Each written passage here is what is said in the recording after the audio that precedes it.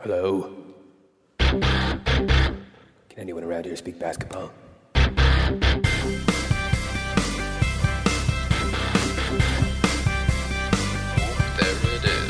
It's the Confederacy of Dunks Basketball Podcast.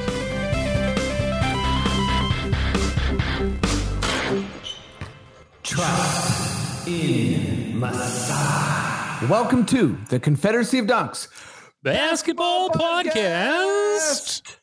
I am your host, Freddie Rivas. And who, sir, are you? I am the producer. My name is Matt Duncan. Freddie, how are you doing today? We've got some big news. I'm just aching to get to it, but how are you doing?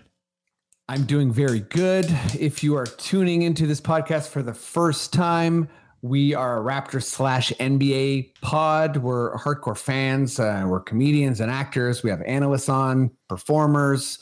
It's a whole mixed bag. You just got to be a hardcore fan. But let's get right to it. If people want to know what's going on, you're going to tell them. Maddie, what's up? Let's break the news. Okay, we got some huge news for our subscribers here. It's a little bit bittersweet in some ways, so we'll start with the good, and that is that Freddie and I and the Confederacy of Dunks are joining the Rapcast on Raptors Republic. It's an exciting time for us. It's always been something kind of in the back of our minds as a goal. Hopefully one day we could reach this level, and, it looks like it's coming into fruition. So, this is our last episode with the Sonar Network. And after that, we will be joining the Rapcast, so you will be able to listen to us there. I'm sure a lot of you Raptors fans are already subscribed to the Rapcast. Catherine's other podcast is over there, Buckets and Tea, as well as a slew of other ones, which is great. So it's like a great podcast to subscribe to get all the different shows. And I will just say, Fred, before I hand it to you, that Freddie's still going to be here with Sonar with the pickup. Make sure that you subscribe to that and check it out. It's a WNBA podcast. And I will be leaving. So thank you very much to, Michael and Mariana for bringing us on, a year and a half ago. And I'll just say that, we were like a few months into the pandemic then when we joined Sonar. We were in the despair was real that we were in, even with the podcast, the season was paused and we were, grasping to try and keep giving new content and stuff. And, it really was a breath of fresh air to get, to the Sonar Network, and we're so appreciative. I just think it's made us more legitimate, and we've made great relationships and stuff here, and they're super supportive of us leaving and everything. So thank you very much, guys, for that. And we're dunkspodcast.com. It's still going to be there. We're actually going through a little revamp. It's going to be a whole new look. So hopefully by next week, that's going to be ready to go. And we will have the archive of this episode and all of our past episodes there that you can listen to. The time capsule will still be intact. You can click on every season and every off-season episode and listen there. And then everything going forward will be on the Rapcast. So please subscribe there. Freddie, I'm going to pass it over to you now. Yeah, I mean, I might pass it back in a sec, but I'm just going to say a couple things. One, Maddie, I so appreciate your effort and, being, a teammate with you in this. This is like a big moment for us. We've been working towards, just on our road to like legitimacy, doing this passion project and talking raps every day and having fun and, messing around. And the idea of the time capsule is so special. And I like that we have that, people can always go back and check what the Kawhi season was like. Yeah. What, getting swept like by Cleveland's like, whatever. Yeah. Like it's, the history is there. We've been a podcast since, me and Kevin Dowse freaked out when we traded for Kyle Lowry. Like that's the birth of this podcast. When Brian Colangelo traded for Kyle Lowry. So you started in a storage unit, and now we have some professional aspects to the pod. We're still loose and nuts. So, a big thank you to you and this journey that we've taken together. So first and foremost, I want to say that. Yeah. Thanks, man. No problem. Been a Like, pleasure. without you as a producer, like, this pod just isn't what it is. And, whether it's an insane sting or a snowblower or whatever the hell, or the love for Chuck Hayes, the hate for the Spurs, whatever. Yeah. Right. It's been quite a journey. That's faded a bit, right? Yeah. And also I'm gonna thank Michael Mongliardi and Mariana Monitis as well. Just echoing what you're saying, they put so much effort into this podcast with promotion. So make sure everyone to please, continue to check out the Sonar Network, support all the podcasts. Like, these are local Toronto comedians for the most part. Yeah. And every little bit of energy you give them is just appreciated and received. And we're still fans of the network big time. Definitely continue to support Sonar. Obviously, me and Catherine's podcast, the Pickup's still going to be on there. And that's our home, right? So and then I'm also going to say I'm so excited for Raptors Republic. I've been a fan of Raptors HQ and Raptors Republic since, I don't want to say since the beginning of their website, but guys like PhD Steve and Sam Halako, and obviously Blake Murphy and William Liu and Alex Wong, and so many names, so many guys who have been a big part of that website, and just kind of like this idea of, people always complain about not getting love in the States. It's like, well, if you look at Raptors Republic, we have all the coverage we need, and in depth and intelligent coverage. And, Raptors Republic is asking questions, in pressers, whether it's Louis Zatzman or whomever. Like, it's a cool thing. So, we feel like we've made it to where we ultimately belong, and that's a fun feeling. And we're excited to be part of the Rapcast. Mm-hmm. So tune in, and we'll still be ourselves, and they don't want to mess with our content at all. So we'll have some different guests, but we're still going to have a lot of the same guests. And it's exciting time. And thank you so much to everyone who supported this podcast along the way. I hope you feel like you're a part of this, because you are. And whoever's listening to this, honestly, thank you. I appreciate you. But Maddie, I think let's hop into this pod, right? This final pod here. Yeah. Before I do, I'm just going to say, let me just preface the pod a little bit. So we got Yao Atua, amazing comedian. We got Darren Menezes. I think I perhaps butchered his name, even though he told me how to say it properly. That's something I might always do. You didn't call him Kevin, so that's good. I didn't call him Kevin. You know what I mean? It's incremental growth over here. It's a really fun pod. We talk about who the Raptors heel is, our tough player. We talk about, obviously, Kyle Lowry, our favorite moments from the game and overall. We make up awards, which is pretty fun and weird. And we talk about, the potential death of the super team with the Nets and the Lakers struggling so hard. Yeah. And it's a great pod. So, as you said, bittersweet and, exciting, like onwards and upwards. And, so I'll also just say, I don't want to take it down a note, but I don't want anyone to forget about Brittany Griner. Her situation is still very scary and frightening in Russia.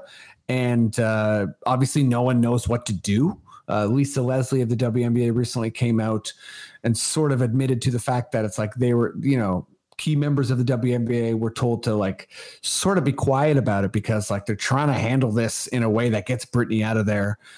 Obviously, I guess we count as media, but it's sort of, this isn't something that can be ignored. Like, I don't know how this happens, but everyone just make sure you're familiar with it. And, you can decide what your approach is, but we're certainly not going to stop like mentioning it or talking about it, because it's just such an injustice. And, it just makes my stomach like heave, like that she's having to go through this. It's very easy to get lost in that system over there too.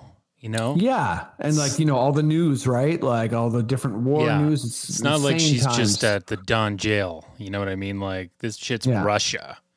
They send you to Siberia and shit. It's fucking crazy there. Yeah, and she's obviously innocent, and like a pawn, and it's a negative situation. So ridiculous. Obviously, it's not the funnest thing to talk about, but don't want to ignore it either. Yeah. And yeah, with that said, once again, thank you to everyone. Catch us on Raptors Republic. Yeah. And let's do this pod. Matt, if you feel like we're good to go, please just give me those words I crave so much. Okay.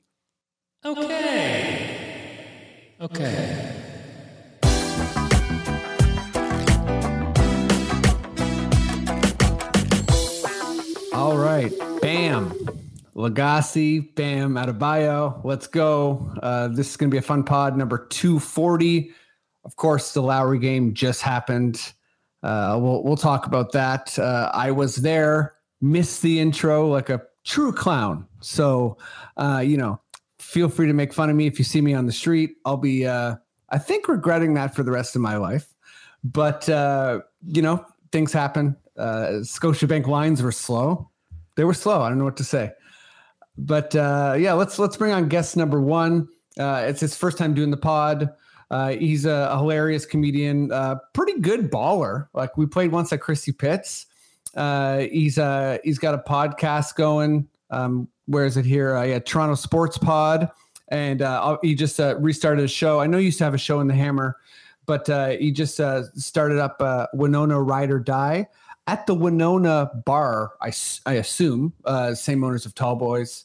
I'm really excited to have him on the pod. I think we're gonna vibe basketball wise. Give it up as loud as you can, even if you're at home alone, for Darren Menezes.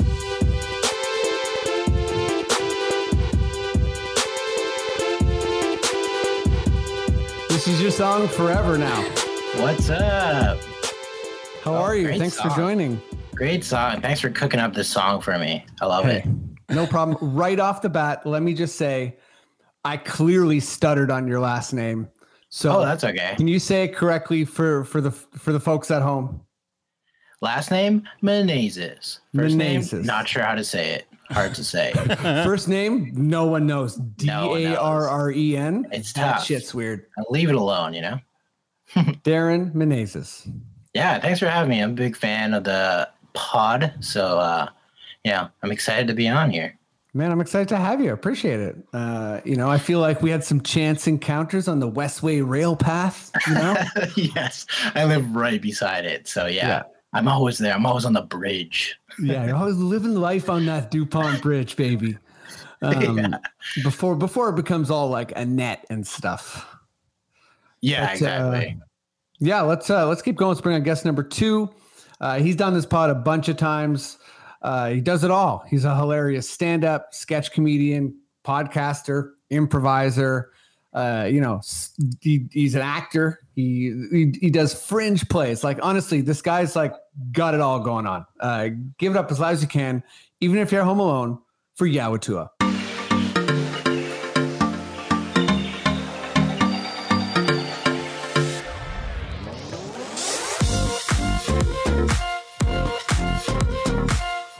I'm so excited because I'm like, my theme is very, very summer, and I'm like, I try to build summer in here.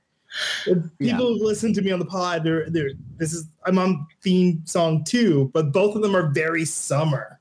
They're both very. That's a great song too. I like that too. God. Maddie looked at me. Producer Maddie looked and he was like, "This guy loves summer," and I was like, "I do," and then I was like, "Oh, I do." Yeah. Definitely give off a summer vibe. I like it.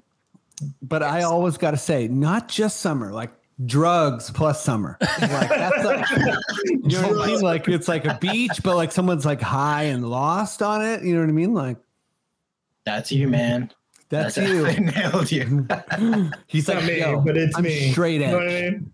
Yeah, it's not me, but it is me. I see Yao and I'm like, drug summer guy. Yeah, I've hung out with him. He's cool. Oh, for sure. It's like drugs and alcohol, baby. Not just an exhibit song. Okay, enough slander on Yao for no reason. Just the nicest person. He's like, dude, I got an agent. Man, don't talk about me like this. My agent will be like, all press is good press, baby. And You know what? So would mine. So, all right, let's jump right into some Raptor stuff. Maddie, good sir. I mean, the stings have been coming in hot because I think Maddie found a new website. So, good sir, give me your most delicious, weird Raptors sting. Scotty Barnes reminds me of myself filming The Predator. He's not afraid to get muddy. There we go. I mean, I love that one. I love that. clearly Arnold Schwarzenegger. That's remarkable. That's remarkable. Clearly the Predator. And discussing the filming. You know, die happy now that we've heard Arnold say Scotty Barnes. You know? Yeah. I think out of all the ones Matt's done so far, that one seemed like an actual sentence, but that he somehow slipped Scotty in there. The other ones so far have been like this weird mishmash of like, you know, like does anyone remember that time when it was like Google, like a Google Vision and everything looked really weird? Yeah. Do you guys know what I'm talking about? Where Yeah. it was like Google would animate things. Yeah. I think Matt found a website like that. The Confederacy of Don't Say Talking Raptors ain't talking to you. See, like if Stephen A heard that, he'd be like, "Did you? What's going on here? Is this like Eternal Sunshine of the Spotless Mind?" Like, okay, Maddie's unplugged, unleashed. yeah, Maddie is unleashed. My God, More to come. Maddie put away his snowblower and he just busted out the gun. I'm just waiting. I'm just waiting to say something that elicits the perfect vibe for Maddie, and it inspires him to find something Okay, that goes with it. That's my dream. That's what I dream of the podcast. Besides leaving my opinion, it is my dream to inspire more sound bites. Oh, and I love save it. for Maddie. well, yeah. Let's go to you first. So, give me your fave. Kyle Lowry return. Yes. That's going to be the first chunk of this pod. Great game set for the end. Yes. Great game set for the end. I was there. Was an awesome game. Yeah, like Hero went off, and Max Struss was like 7 for 9 from 3. But yeah, what's your favorite Kyle moment from the game, or just I guess moment? And what's your favorite Kyle moment ever? So my favorite moment of return on, to be honest, was having his kids at center court. Yeah, that's Like- nice. Like to me, it says a lot, right? So he has both his sons at center court. They have a very fond affinity of Toronto. Everyone remembers the intro for his dad when they were in the bubble. But it's kind of like we as fans and family know his kids. And two is for his kids to be like absorbing. Like, I feel like they were like, we're going home for a bit. We're going home for a visit. And then they just look out of the crowd and they're just like, we're all cheering for you guys. So for me, it was like that because most of the time when players go home or players go back to a team they have affinity for, history for, it's them at center court, is them having that moment by themselves. And the video package was great. You missed a hell of a video package. I did. And the ovation was great, but like for him to be like, I need to share this with the two people I find the most important. And that's like, it's a school night. You know what I mean? Like those kids were put onto a plane and they came to Toronto because it was important for like, not just Kyle to come back to Toronto, but his family to come back to Toronto. His family, Toronto is all they knew. So for me, that was important because it makes me feel like Toronto wasn't a stopover or a jumping off point, that Toronto is like deep in his DNA important. And that was my favorite moment. Yeah, it's like, it also emphasizes that like we as a fan base got to like witness someone grow up and then stay here to win it all. And then, his bringing his sons there is kind of just, I mean, Kyle was always about that, right? He was always about his sons. I think like that was a big part of the Casey, DeRozan and Lowry era, right? It was like their kids were very much around, and like it was sort of like that was part of like I feel like the maturation of this franchise in general was kind of like grounded by family. You know, it wasn't just a place where people went to, you know, get stats, get a better contract and party. And like also Kyle always talks about how his biggest accomplishments is getting people paid and giving them and their families generational wealth. Like he's brought that up so many times. Yeah. What's your favorite Kyle moment ever? Oh, jeez. I know, right? There's so many. There's so many. It's so many, but it is. You know what? Let's mix some things up because I think it's kind of an important historically for the Raptors, just because the acknowledgement, and of course the enormity and the mega feeling of the moment. But it is Kyle on the bus wearing his Stoudemire jersey, celebrating the championship win. That's a great one. That's a great one. It's Great just, image. It's like, you always like to look for the meaning within the meeting. Like it's not just the moment. Like it's really easy to be like the moment he knew they won the championship, because I think that smile is like everything. But like it's him going through, like that parade went in front of my old place, and it's like it's going through the city wearing that Stoudemire jersey, and him just like the history of the Raptors. Like it all led up to this championship. It all was glorious. So that's my favorite moment, is him acknowledging that. That's a perfect answer too, because like I feel like when this whole GROAT conversation, you know, greatest Raptor of all time, I think what's happened is like there's a natural comparison of like, is he better than Vince? Mm-hmm. But I think what's been kind of cool is there's been a lot of people, and rightfully so, who've kind of, you know, it's not Bosh, right? It's Kawhi was kind of like a hired gun. DeRozan, maybe if, you know, things went differently. But it's fun that people keep bringing up Damon Stoudemire, because he was absolutely out of control. He was amazing and such a good Raptor. And he's a big part of the Raptors foundation. So, yeah, again, you know, Kyle being able to like recognize the roots of this franchise in that way, like in the parade, I didn't even expect that. And that was such a fun moment. Like seeing that, I was like, man, Kyle, like he understands the gravity of everything here. Yeah. And in both moments, it's not just about Kyle kind of like, and we've all seen it. Like we've seen a parade, a championship parade, where people are wearing either a championship shirt or dressed up, and they're just kind of like, we won. Or we've seen people come back and been like, thank you for acknowledging us coming back. But in both situations, Kyle leveled up in a way that you're like, see that? He's thought about this moment a little bit more than other people would have, and I acknowledge him for it. It's great. That's what makes him the greatest Raptor of all time. It's because if you like go through talent level in like the accomplishments, like a lot of people will say Vince, and because he just put the Raptors on a map. But it's just like it's we don't have Vince's DNA throughout our organization. We have Kyle's. We have his work ethic and his we could have given up on you, but we didn't. You worked hard and you've earned this, and that's what we see with this team, which is why this team excites me, because like this is the offspring of like the Kyle Lowry work ethic, and we've seen the offspring of the Vince Carter era, and it's just not as good. Man, that's like such a perfect point, and always reminds me of that beautiful, you know, moment in Tampa Bay. His sons, like, you know, from North Philly to your city, like just seeing them in the basement. Like I grew up with brothers, and like the excitement there, and watching Kyle's like genuine joy. Seeing his sons introduce him was so sweet. So sweet. Darren, what's your favorite Kyle moment from the game? You were at the game too. I hope you didn't miss the intro like me. No, all time. I was with my sister, so she made sure we were there on time for sure.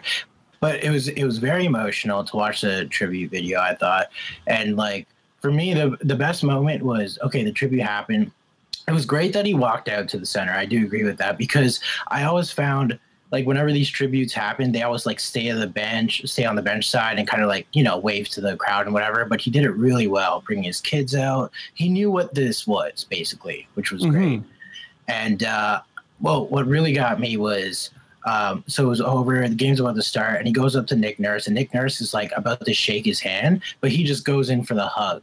and like the crowd gave him a cheer for that. And he said he went around to all the assistants too, and the players as well. But like the hugging and embracing all his like former teammates, and like just the emotional attachment that he has with like these people, because he's been through so much with them with the championship run and everything. It was just really nice to see. And the game was secondary for sure for all this stuff, especially because they lost. But he acknowledged the moment.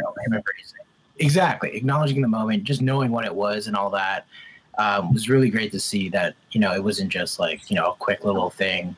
But yeah, I really like that.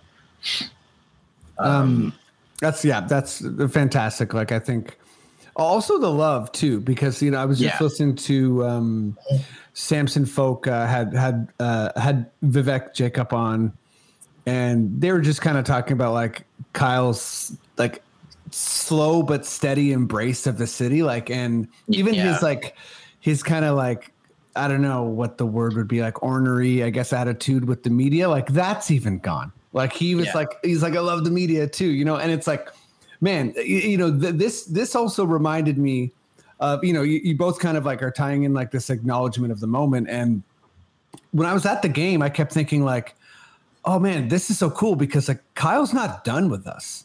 Like, I don't know what form of playing he's going to do with us. Maybe it's like a RIP, but a Roy Halladay scenario where he comes back for one game to retire his jersey, whatever. But I think even after that, it's like, man, I don't think Kyle's done being a Raptor. And that's so cool that we have that now. Like, he's not, we're not going to retire his jersey. Like I'm not saying he's going to coach, but I mean, I just, I'm not sure. Like, it just seems like it's in his DNA. Like Yao said. You definitely saw like when he wasn't playing and stuff, like how he would kind of coach up the guys and all that, like especially like his last few years here. And you see Freddie kind of doing that now here and there. But yeah, you see like him kind of going that way for sure. And what's your favorite all-time Kyle moment? Oh, so I was thinking about like just moments in there. Like my favorite moment, of course, was like Game 6, first 11 points. Yes. Amazing. I love him so much. But I was thinking of like the moments that were like that scarred me. That were like, and it was the goddamn Paul Pierce block on Kyle Lowry when Paul Pierce was in net, and he did that because it was like the start of something. It was like a spark, right? Because we were just like, that was his early days. That was our early days of getting on this like playoff run. Changes were happening, It was like the acknowledgement of like, we're a good team, we're not there yet, and it had to be Paul Pierce, obviously, and that scarred me. And the other one was when he got the game tying 3-pointer. Miami against Miami, yeah. And I just remember him. That was just him being like an annoying dude, like him hitting that, and you saw the Dwayne Wade's face of him just like dropping down. He was like, his career was almost over, so he was just like, we have to play more now because of this guy. Like, I just remember that. Were you at that game? I was at that game. Oh my God. That was a nuts game. Yeah, I was a buddy of mine. We were there, and we're like, we'll sit in our seats. We'll be there for the final, and they hit the shot, and we're like, and we order another. Yeah. That's why you stay, honestly, because shit does happen. That's basketball. Yeah. To acknowledge the first 11 points in Game 6, I think that moment is also huge, because you got to remember, up until that point, and he had still had a good playoffs, but not a great playoffs. Yeah. He was still being touted as someone who chokes in the playoffs. And like, even though he was having a pretty good playoffs, especially against Milwaukee, like he started coming to his own, he still hadn't shed that. And so like the first getting those like opening points in Game 6 was like, it felt like I shall not be denied. And that whole like playoff thing, the whole playoff, like the aura of like not playing well in the playoffs completely shed in those first few moments. It was like, we shall not be denied. It was great. It was like the true like leadership time, like he's get behind me, guys, like I got this, first 11 points. Like Kawhi and Pascal are just like, well, okay, we gotta finish this game off here. We got to win the championship today. Today's the day. Like, if Kyle's doing this, we gotta do this, you know? Yeah, he went like full Dumbledore shall not pass. Yeah, exactly. He's making a statement. I don't know who the Balrog was, but you know, no. And Darren, I'm really glad you brought up like a moment of pain, because I think that Kyle was like tough enough to work through that, which sort of like that's why we're here. You know, as Yao was saying, like that's kind of why we have this is like the Kyle's imprint on the franchise, as opposed to just like, you know, imprint on basketball. And there's nothing to take. I'm not trying to take anything away from Vince, because Vince, like, you know, half man, half amazing. Like that's why I am a hardcore Raptors basketball fan, because of Vince Carter. Like I consider myself a Vince Carter era fan. I was 13, you know, I thought he was Michael Jordan. But like, you know, Kyle, Jordan. What's that? He thought he was Michael Jordan. He thought I mean, I wasn't the only one. Like he was our Michael Jordan. He was for crazy. Sure. But yeah, Kyle was like, you know, he was good for like the hockey part of the town. He was also like North. He was a, you know, Philly guy, so he was like super tough. So everything about him just like came together in Toronto, came together in that championship run. And I think that's why this is like such a different feeling as far as appreciating a player. Like it's not the same as like when DeMar came back, or, you know, when Casey came back, or even Kawhi, right? Like it's kind of just like, it's extra special. It's just like, man, you fought for this city, and, you know, you did what no one else could do. But I think he's also just like the like Toronto sports fan kind of what we like in our athletes, you know, like a real rough guy that still gets the job, like a leader gets the job done. Like you look at like past like Leaf play, like we love Ty Domi, like Darcy, like these guys that aren't great offensive, but we just like the rugged kind of guys. And like for the Raptors, he was everything as far as that, you know, totally real like rugged guy. And just sorry, go ahead. For the hockey fans, I feel like, you know, it's like if Wendell Clark won I was going to say that. Wendell Clark. Yeah. Great. If Wendell Clark was like actually got the ring, obviously there's a whole Leafs thing and a curse, and that will be like basically when the Leafs win, like ghosts will come out of buildings and stuff. And it will be like a different. The city will burn down. So I'm taking off to my. I don't have a cottage, but I'm just gonna. Like, I don't know, like head to the suburbs where we'll be empty because they'll all be here trashing King Street. He had that toughness. And another moment quick was just like when, remember that, I don't know if it was the bubble or whenever the hell it was, but he got into a confrontation with like Ben Simmons, and he's like, meet me in the locker room. They do, but who knows if that actually happens. But that was like, you know, we're like, oh yeah, that's our guy. Like we know nothing's gonna happen, but we're just like, yeah, get him back there. My moments just quickly are, you know, there's like, obviously there's so many specific moments, but from the game, you know, I totally agree with you, Darren, like the game was secondary, but I had to reframe it immediately. Cause when I sat down and the people like I share season seats with my brothers and a bunch of people. And, you know, I know some of the people in my shout out section 309. Like I know some of the people, and I sat to, you know, next to this father and son who I know well, they're great guys. And I was like, I could just tell the vibe was off. And I was like, did I miss it? And they're like, you missed the whole thing. And I was like, oh my God. I just was like, all right, whatever. I'm locked into the game. So I was like noticing all the Fred Kyle stuff. And I was like, this is cool. I'm loving this. I'm like, you know, watching Scotty trying to guard him and like just all the little moments. But what actually struck me the most was around sometime in the second half, I was like, oh, this is such a fun feeling.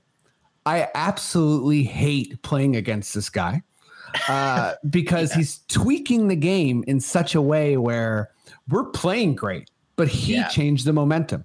He's the one who got everybody going. Like there was a couple times where like people were I remember one time Scotty was trying to guard him real close, and I was like, Scotty, don't. Yeah. And he just like locked Scotty's arm and got a foul. There was one time he went to get a rebound. He did the classic like rebound like amongst the trees and fall down on his back. Yeah. That, and he like, you know, got the foul. And I was like, he's such a master at being like, okay, who do I need to piss off?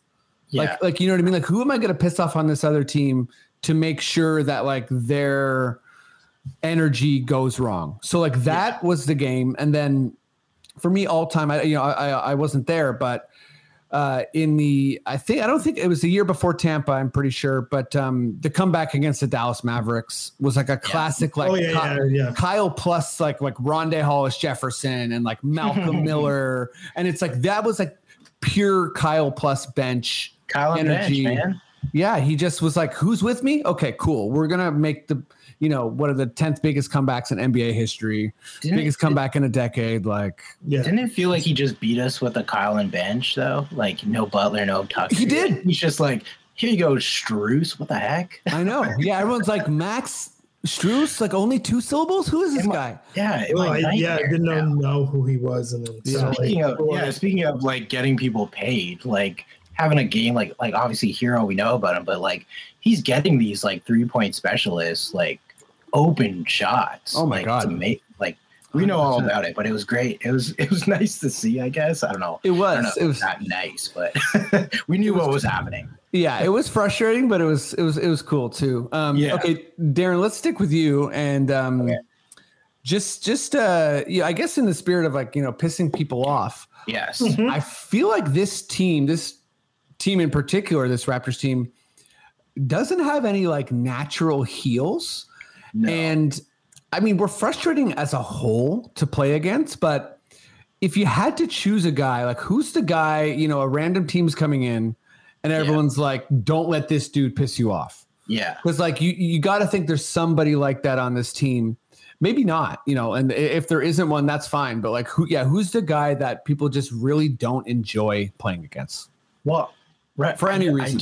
I do think we have like a pretty like overall nice team. There's no real like Pat Bev style, but I was thinking like Scotty Barnes to me is him because he's a rookie and he's dominating. Like, and he's so big that it's probably just annoying that this goddamn kid is just so good. Like I was thinking that, but also just Raptors long arms. The long arms. That's annoying. So I had a guy, or I still do, but I think Scotty's the actual answer because I wasn't thinking about Scotty because he's so new, but he's pissed off LeBron. He's pissed off Jokic. Like this guy actually does make people mad. So Scotty, I think, is the answer. He's doing the thing where he's on a break where he's looking back, which nobody knows if that's intentionally rude or he just did checking if he's gonna get hit or not. I don't know what it is, but he does that a lot. Gets in people's heads. He's clapping at people. Like he plays every position too, so he's going around slapping everyone. You know what I mean? And he's really physical too. And he also, I feel really like physical. This whole team kind of hunts mismatches, and like a big part of our offense is like first guy down the court tries to pin whoever they're playing, and like Scotty has this thing where he's just like, I'm bigger than everyone, even if I'm not. Like he's I don't know if he's posted up against Embiid, but he's tried to bully like just about everyone in the league. And if not, then he's definitely involved with guarding Embiid. I'm sure it takes 5 people to guard Embiid, but I love that answer, Scotty. And I definitely think the rookie thing's key too, right? Because he's not just like flashy, fun rookie. He's like a grimy rookie. I'm also watching this, like, the Lakers TV show or whatever, the Magic Johnson thing. Winning time, baby. Yeah, winning time, where they're just like, it seems like Kareem just hated Magic Johnson because he was a rookie, basically. So I'm like imagining all these like older guys seeing Scotty just doing like, not exactly, but, being very good at such a young age is probably really annoying. Who's your guy, Yao? I was thinking about this because you said, who's our Pat Bev on the team? And I was like, we don't have one. We don't have a Pat Bev. Like that was maybe weirdly because it's not, we don't have a dirty guy. No, it's a very understanding way to put it. And the way I framed it was like how you started. Who's the player that people hate playing against? And it probably for me is Pascal, because just the amount of times he puts people through the spin cycle, it is insane. And he's very hard to guard as a 4 because I know NBA 4s and power forwards are starting to get more athletic, but it's still very hard to guard a long, lanky, deceptively fast power forward with a spin move like that. Like his footwork is there. I mean, it's probably the closest because it's like generally who do you hate to play against? I was gonna say Fred because but he's got a chip on his shoulder, and so I don't think people hate playing against him. They just deceptively hate after looking at the score sheet and realize that Fred popped off on them. I think people love Fred. Yeah, I think people love Fred's story about like undrafted to his contract, and I think people who are guarding him are like, well, he's short, so he got him. So, but at the end of the day, Fred's still averaging is like 19 and 8. And so like when you look at the score sheet, you realize you got dusted. I think it's the same kind of like mentality to liking something back. Yeah. To the way Jim Jackson used to describe why Kobe was better than LeBron, because he was like, it's hard to guard Kobe and I'm scared to guard him, and LeBron I'm not. And then you look it up and you're like, LeBron dusted you every time you went there. So it's like, just because you're not scared to face him doesn't mean he's not killing you. Yeah. Yeah. That's great. Yeah. And so like, it's like, yeah, I don't think people are as scared to face Fred, so they kind of look forward to it because they finally feel like they have some sort of relief because all the starting point guards are like 6'5" now. But I think people genuinely look at Pascal, who's having I feel like he took the All-Star snub personally. He 100% got snubbed. Jared Allen, come on. I think he took it personally, and now he's about to be all NBA. So, not to mention. Sorry, go ahead, Darren. Sorry, I was just gonna say, not to mention. Okay, this guy spins on you like crazy, and then he scores. Then he screams "and one" every single time. Yeah, that's gotta be the worst. Where did he go? Oh, now he's just screaming in my ear.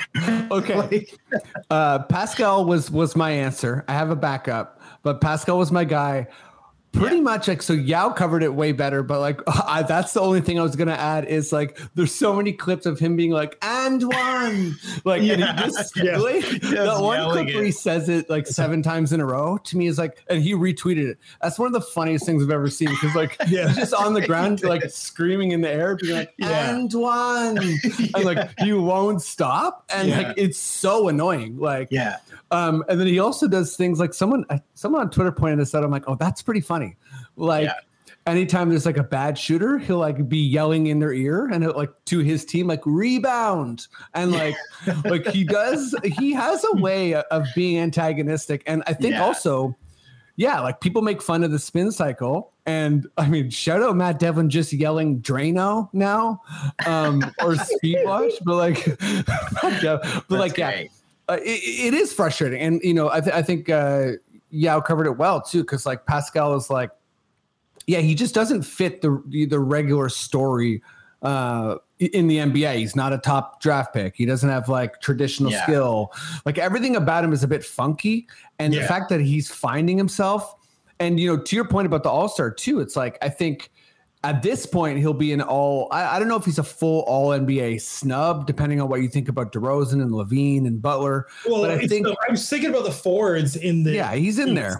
And so you're like, who's going to be in the front court of these? So the first team is going to be, I mean, like, like you think about like it's Giannis, Durant, Embiid, and then you have Jokic, who should be on the second team, but that's a whole other story. Then you have LeBron. And then after that, you're like, okay, maybe Jimmy Butler because they're in first place. Tatum, even though like Boston overrates him, but at the same time, he is having a great season. Yep. That's what you're like. But then after that, you're like, Pascal should be up there. Like, yeah, he should get third team for sure. Like, I can see it. I'm here for that. I'm like, who else is there? Like, once I go east and west, so Draymond is the only other one that might sneak in there because like Golden State is clearly a different team with and without him. Yeah, I mean, to the point about Jared Allen, I think that's the same way. Like Jared Allen, as soon as he got injured, Cleveland like went off. Like they can't win a goddamn game, kind of thing. Mm-hmm. And he definitely has that. Yeah, so I was thinking like it's the same way with Draymond. Like it's like Pascal should have been the All-Star, but man, Jared Allen's awesome for that too. All right, let's hit up some NBA, but I'll just drop mine real quick. Like my backup was, I was debating between like Gary or Boucher, and I think it's kind of Boucher because he looks like he shouldn't be as tough as he is, and he's not afraid of anybody, and he blocks like 3-point shots, and I think he'd be kind of frustrating to play against. Yeah, it's crazy. But I think Scotty is the right answer, and Pascal was my answer. But I'm going to invite Maddie in here in a second. But first, let's move on to some NBA stuff. So, Maddie, give me your. I don't even know what to say anymore. Give me your weird website sting. I will look for you. I will find you, and I will talk some NBA. I found it. I be your eye. Okay, I think that's Liam Neeson. He kind of sounds robotic, anyways. I will look for you. I will find you, and I will talk some NBA. Wow, that's nice. That's Nicely nice. done. Nice Neeson. Nice. That's a nice Neeson. Like he has a particular set of skills. They're conversational skills. He likes to take out to coffee. Yes, they are. He likes to talk about the NBA. That's it, actually. This guy loves to chat. Those are skills. That's it, actually. Some people have like they can do different things. This guy's a good talker. He listens. Okay, Maddie, come on in. Thank you for that. I love how you only pick like really tough guys. Like, is that a thing? Like, you know what? I'm going through my tough guy phase right now. Yeah, I'll move on. Request Seagal. I'm requesting Seagal. Just see what I can do. Okay. So this one, silly answers welcome, of course, but it's kind of award season, and traditionally we'll talk about like who won what award, and I'm sure we'll do that. But I thought it would be fun to see if we can find some areas of the NBA that we feel like are underappreciated and like turn that into an award. Mm-hmm. So yeah, let's go to you first, Darren. What's just make up an award for me, like end of season award. That doesn't exist. I know you wanted me to be silly, but I'm taking this very seriously. Okay? That's fine too. So for me, ever since the coaches stopped, dressing in suits, they're looking amazing on the side, all matching in their golf shirts and stuff. Mm-hmm. I'm looking at the best dressed coaching staff. Mm-hmm. I think the Raptors might get it. I love the way they look. They're all matching in their maroons and big blacks and grays. Yeah, big cats in there looking like an old retired Jabberwockies or something. Like they're all looking amazing over there. So I think they need to be appreciated for their style and the fact they're not wearing suits anywhere, but it's fine. Everything's cool. Yeah, so, yeah. I'm going there. I'm going off the books here. And also, you think about narratives. Like once that award happens, then it's all on. Next season, people are just wearing like ridiculous things, and designers are coming in. Yeah, they might get a bright color. Yeah, there's going to be like Ralph Lauren going, "Can I sponsor your coaches?" 100%. Yeah. It's going to happen. It's going to happen. Well, Yao, what's up? What's your end of season award? Okay, so we're talking about underappreciated. Something that is appreciated less than it should be. And I am thinking to myself, hey, you know what's really underappreciated? Receiving criticism and then playing well afterwards. So my award is for I like that. Let's call this the Thin Skin Twitter Award. And it goes to Kevin Durant. Every year? Yeah. Now, the Burner Account Award? Most of the time, your boy here is like, Kevin Durant is a little overrated. He'll never be the best player in the NBA. I'll go after him. He's just a great shooter. But I will fully acknowledge that historically, Kevin Durant actually has the toughest demeanor. And here's why. So on First Things First, which is a TV show that talks about sports, I watch one of the hosts tweeted about Nick Wright, who I follow on Twitter, tweeted about how Kevin Durant is always second in things. And Durant got in his feelings and responded. I saw that. Yeah. Now, historically, LeBron goes into dark mode. He doesn't check the media during the playoffs. Michael Jordan ignored fans, only talked to Ahmad Rashad, which is so weird and funny. It's weird and funny, but there's such a disdain. Everyone is like, don't check Twitter, don't look at it, don't take these things personally. Kevin Durant not only had a burner account, which is like all times lame and everyone called him out on it, but he routinely checks people. He will routinely check people and still drop numbers. And I don't think anyone in the history of NBA could do that, could take that much criticism to know what people are saying about them, good or bad. Like, he is very thin-skinned and still go out and like ball. And I think that is super, super underappreciated. Everyone, like, it is like something like Tom Brady can't even do it in the NFL. So some people are just very, very like very sensitive, including Kevin Durant, and they take it personally and they have a bad game. And I'm not talking about like he goes out and drops 60 and goes in your face. I'm like, he takes it and then goes out and does his job properly, like how everyone feels like you should. So it is very underappreciated to take all that Twitter heat and still be at the top of your game. So Kevin Durant, today on this podcast for your boy Yao, you're finally getting your flowers. I'll also shout out KD as someone who, I wasn't sure if he would make it to all NBA level post Achilles injury. Like, it's been an inspiration. Like, he absolutely, regardless of like the success of the Nets, historically or whatever, he really he himself has done it and has been excellent on both sides of the ball. Like, one of my arguments is that he would lose a step defensively, and just the Achilles injury is crazy. So he's changed the game that way. Maddie, what's up? What's your award? I don't know if they have this award or not. I don't think they do. At least it's like probably somewhere else that they get awards for this, but along with the other NBA awards, they don't. I think the broadcast needs to get some awards every year. I think there's got to be a best broadcaster. Yeah, for sure. I think it'd be cool to call it the Larry Birdseye Broadcast Award or something. And okay, you got a name. And that's great. Just like, I don't know if they would be competing against each other or it's just like one team gets honored every year. But I feel like that's for the majority of basketball fans that like they're such a part of our viewing experience, right? Like 100%.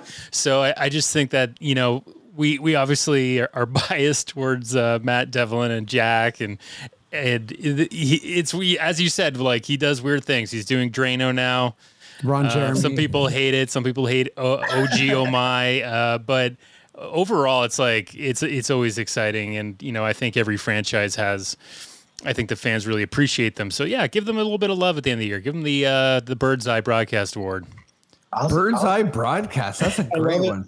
I just want to say shout out Amy Odebear. Like, I think it's her first year, right? And she always kills it whenever she comes on. So yeah, she's been amazing. We have so many good rookies in the Raptors culture here. Yeah, Nurse has been great. Yeah.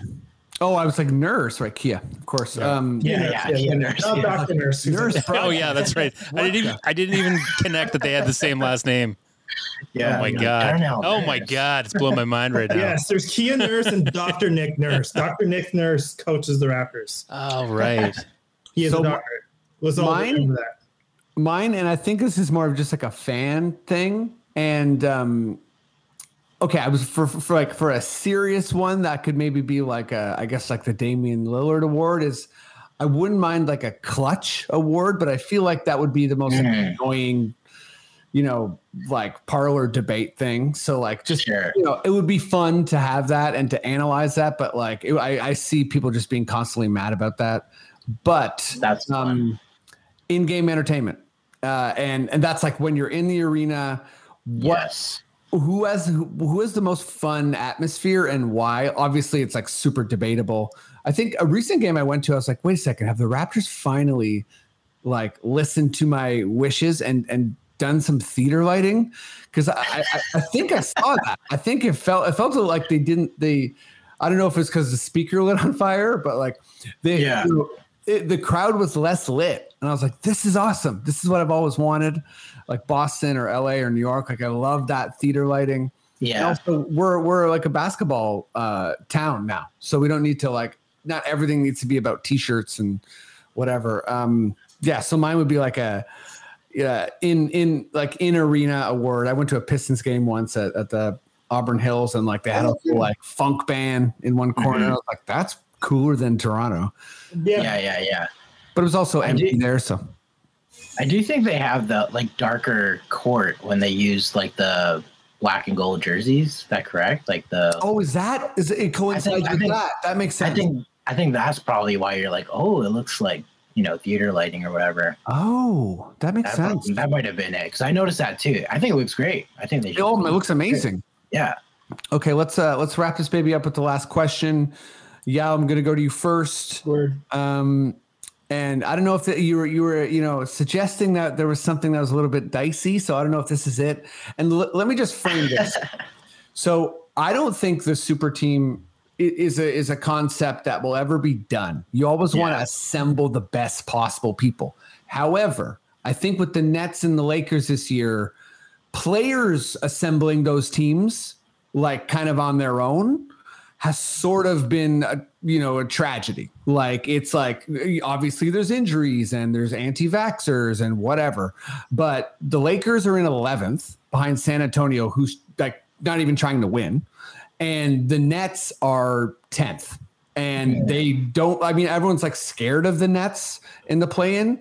Sure, conceptually that is scary, but I'm not really scared of a team that's in 10th. Like that's just not a very frightening scenario. But so, anyways, all that said, with the rise of these kind of like more organically built teams, I'm wondering like, what are we witnessing? I guess I'm suggesting we're witnessing the end of. Yeah, the like player assembled super teams, but I don't even know what I'm asking. Like, just agree or disagree. Give me your thoughts on the idea of the super team right now, Yao. All right, two things. One, this was not the question I found dicey. This is the question I could talk the most about. The question I found dicey was the Pat one, because I was like, no one hates a Raptor. Fair enough. This one is like,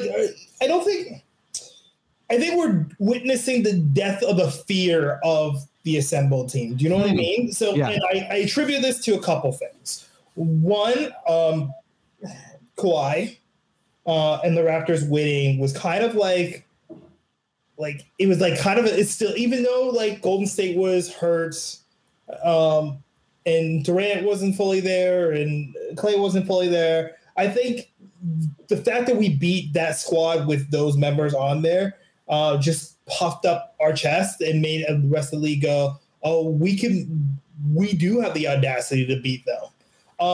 Totally. We broke the wheel, man. Yeah. I think the problem with those two teams is they have soft GMs. I think they just didn't build a good team in the sense of like a team. Where like right now, Phoenix, which is the media darling, looks like the prototypical perfect team where like there's a point guard and there's an outside guard and there's a big man who stays inside, and it's like defenders, not adhering to like any kind of like new metrics. They shoot the mid range. They're just like an old head's dream. Where like well said. Yeah, Phoenix is like traditionally they're like defying analytics by being traditional in a weird way. Yeah, and the Raptors are like kind of like the opposite, but also like a darling in the sense that they're built a way through the front office, through the coach, that like that Raptors team is like probably one piece and some experience away from like really contending with Milwaukee. Who I think is far and away the best team in the East. And even Milwaukee has like, there's an order to things. Like if things go through Giannis and everyone knows their role. Where the Nets and the Lakers try to circumvent some things. But the Lakers, I think something people need to realize and understand, the only good player the Lakers have ever drafted and turned out to be like a legend is Magic. Like people forget that Kobe spent his whole career there, but he wasn't drafted by the Lakers. Traded for Kobe. Shaq was a free agent acquisition. So you're Kobe. Kobe was like a trade draft day, but nevertheless, They traded for him. They got him. They got him. They got him from his rookie year, but nevertheless, still traded. Like there's no.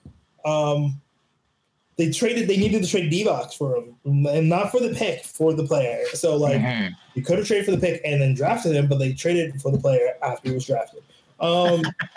And that's because Shaq was in the wings, and so knowing Shaq was coming, they could take a risk on a high school kid, and so they traded for him from Charlotte. Nevertheless, I just think the super team, the way players have put it together, is off because there's a nostalgia amongst players. Again, I go back to the whole Jim Jackson quote about how he was like, Kobe is better than LeBron, and then you look on paper and you're like, in what way? Because you play better against Kobe than you do against LeBron. And players have that same mentality where they're like, you know who's great? Russ. And you're like, well, analytically, he hasn't been great. He doesn't fit with your team, and everyone on the outside in saw that. So a good GM would have been like, that's a nice suggestion, LeBron.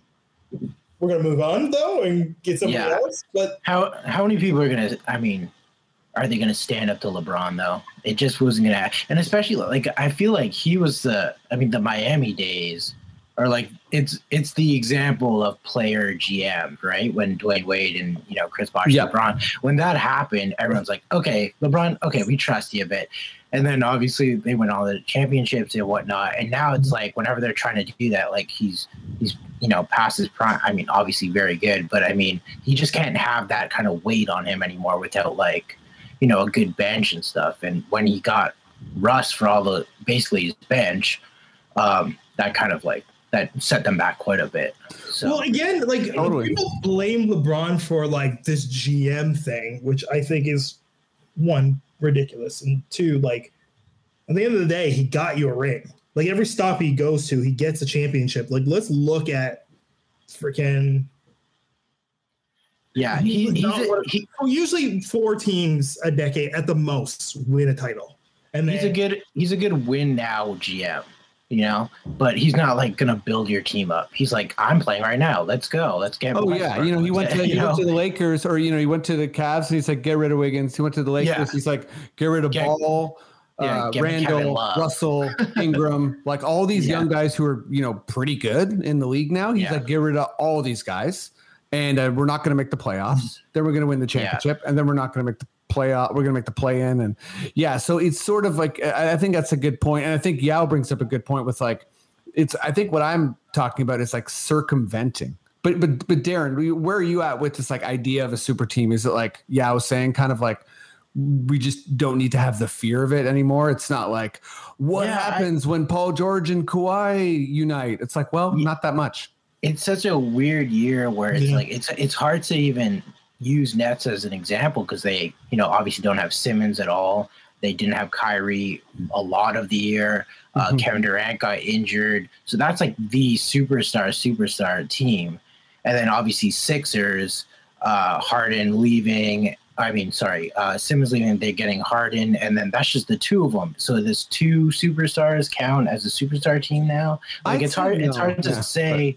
Because I still think of like the Miami, like as an example, with like 3 superstars, right? Like they control everything, everything runs through them. But like if you have 2 we're waiting for Paul George and Kawhi to like see what they can do finally. Like, and then it's I guess it's the way that superstar teams are kind of like need to be built. Basically, is the Golden State way, is the Phoenix way, which is like you get these like Devin Booker, Ayton. And then you grab a Chris Paul, and there's your big 3. You draft Thompson, Curry, Draymond. That's enough. But then obviously you get KD. Like that's just or like the Bucks. The Bucks, exactly. The Bucks have Giannis, and then Middleton's the other guy, right? Yeah, and then they got Holiday, and then they win a championship. So, and I don't know if Middleton and Holiday, I don't know if people consider them superstars. They're great players, they're all stars, but I think there's a few things that we're not considering in this whole thing. One is like when LeBron, Bosh, and Dwayne Wade United and Miami, they all took pay cuts. So they were able to build better teams around them, and they got better shooters. They got Ray Allen. We had Udonis Haslem that were able to keep and re-sign. So like Miami's such a different case because it's just because they did sacrifice for like the big longevity. Because the problem is with Brooklyn, and this is why my hand went up in Los Angeles, is your top players are taking every dollar. And so like Brooklyn, you can say Kyrie is not there the whole time. Listen, Kyrie hasn't played a whole season his whole damn career.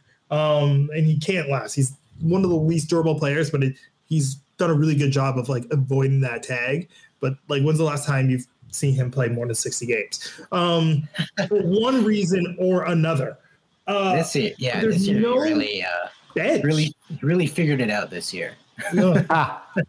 It's just like there's no bench and there's no support in Los Angeles, and there's no support in Brooklyn.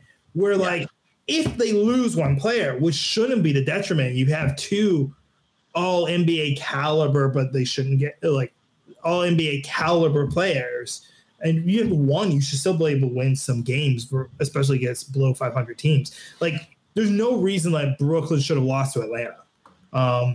But, like, Trey took their lunch. It was like Kyrie has played enough games where, like, if you have a strong coach and a strong GM, you should be able to go to Kyrie and go, hey, we don't win when you outshoot Kevin Durant. But that's an ego management thing. That's not a super team thing.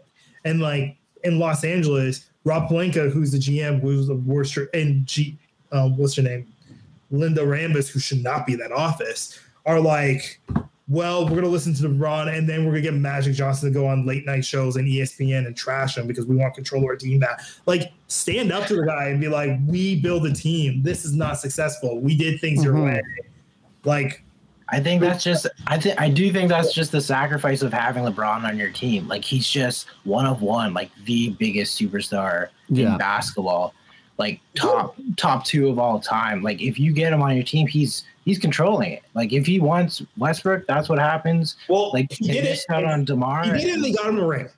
But then you tore the team apart. So that when you only the Raptors in recent history have had like a championship team's DNA completely restructured in the season leading up to a defense. Like no one, like only two major players were on that team were still there.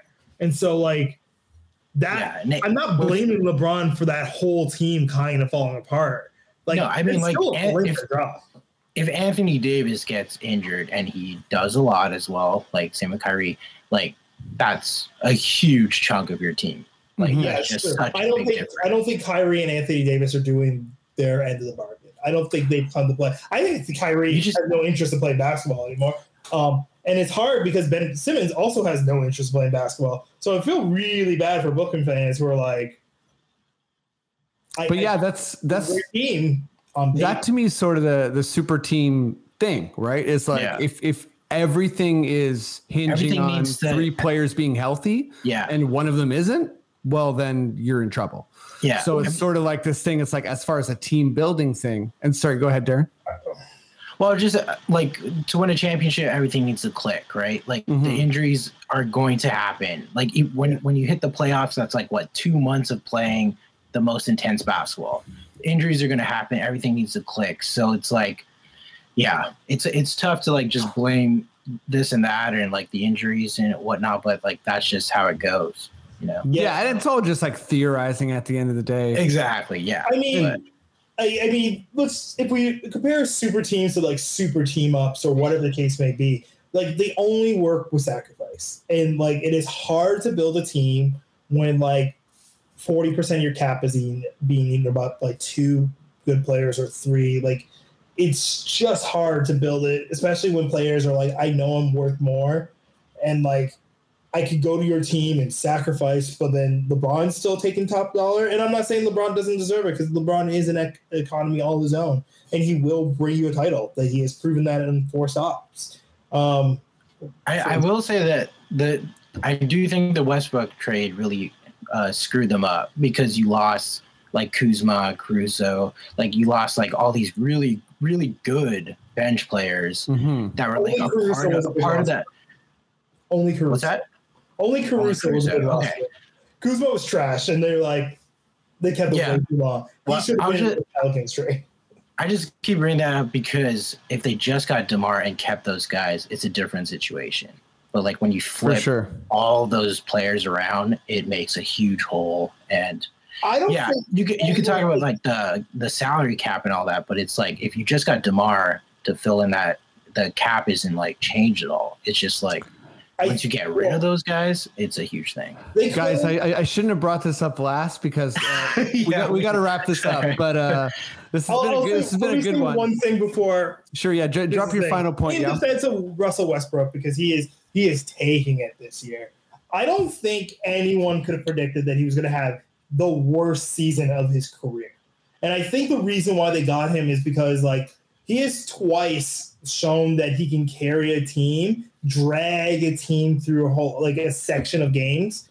And that's what I think they wanted because they also like everyone knows that Anthony Davis can't make it through a whole season and LeBron is getting up there. So they thought at points that he would be like Oklahoma City dragging to a 6 seed. And then when LeBron's back, they can boost from there. I don't think they called the whole like, he's not going to be in it. Hey, he killed us. He killed the rap. So I'm just saying in defense of Westbrook because the media and fans are just murdering him and thus everyone's murdering the trade. I didn't think the trade was great, but I understood why they did it. Hey man, I'm definitely like of all my early season takes, I feel like I had a lot of strong ones.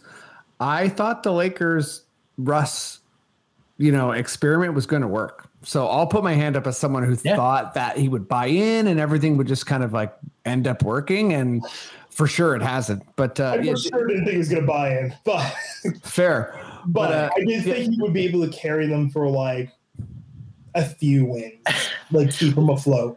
Darren, do you have a final point?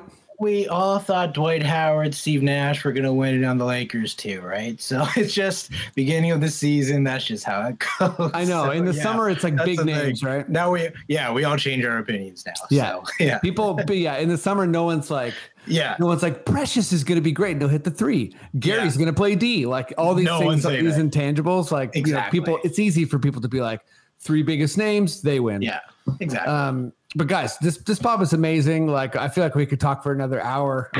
You guys are awesome. Yao, let me go to you first. A lot of things are happening. Spring's here. I'm sure you're doing shows. just in case anyone's wondering, spring's here. No, but we are wondering. It's a legit question to ask. Have you seen the weather? It sucks. Yeah, but what's going on? What do you want to plug? So if anybody listens to the pod, I have 2 monthly shows. I produce 2 monthly shows at Comedy Bar. So one is called Untitled Unmastered. I did that on purpose. Not because I'm a Kendrick Lamar fan, but it's because comics go on the show and they work out material. It's the first Friday of every month. So come and see that. Come see comics like really enjoy themselves, like getting through new material. And then for year 3, going strong, I host a show called Double Down. So I host it. I'm on it. I have 3 comics that come, really great headliners. There's a time concept where like the first comic is like relatively new. They do 5 minutes. The next person does 10. The next person does 20, 25. There's sometimes a guest. There's mostly a guest on the show. It's great. That's the second Saturday of every month, both at Comedy Bar. Both start at 10. Y'all should come and see it. It's great. You can see why a lot of the comics I had on my show showcased for JFL this past week. Damn right. You check out Yao, follow him, Yao Experience. He's a treasure. Happy to have you back, dude. Darren, what's up? What do you want to let people know? Okay, so I didn't showcase for GFL, but I do host the open mic once in a while, so that's fun. I have a weekly comedy show, weekly stand-up show. We just kind of started up on Wednesdays. It's called Winona Ride or Die. It's at Winona Craft Beer Lodge. It's a lot of fun. It's hosted with me, Sam Tatsos, Marina Taylor. And then I have a Toronto sports podcast. That's what it's called, Toronto Sports Podcast. Yeah. And it's me and my friend Sam. Again, we just kind of talk about the weekly news in sports and Toronto sports, and it's a lot of fun. So I do want to shout out also all these great basketball podcasts I listen to all the time, like this one and Catherine Nikers and Alan Shane Lewis. I listen to all these guys, so I'm very happy to be on here. So thanks for having me. Thanks for coming. I'll make sure to have you back soon. And yeah, everybody check out Toronto Sports Pod. Check out Winona Ride or Die, and yeah, check these dudes out. Feeling like hopefully we'll have a nice summer and good times. But you know, also just special shout out to everyone that's been supporting this pod and helping it grow. We got some really big things coming up. So yeah, you'll hear about that for sure. Yeah, I'm sure you heard about it in the intro. Yeah, you're gonna hear about it in the intro. But yeah, thank you all so much. We really, really appreciate it. And yeah, keep on rocking in the free world. No, that's Nardwuar. Maddie, if you feel like we're good to go, please just give me those sweet words. Okay.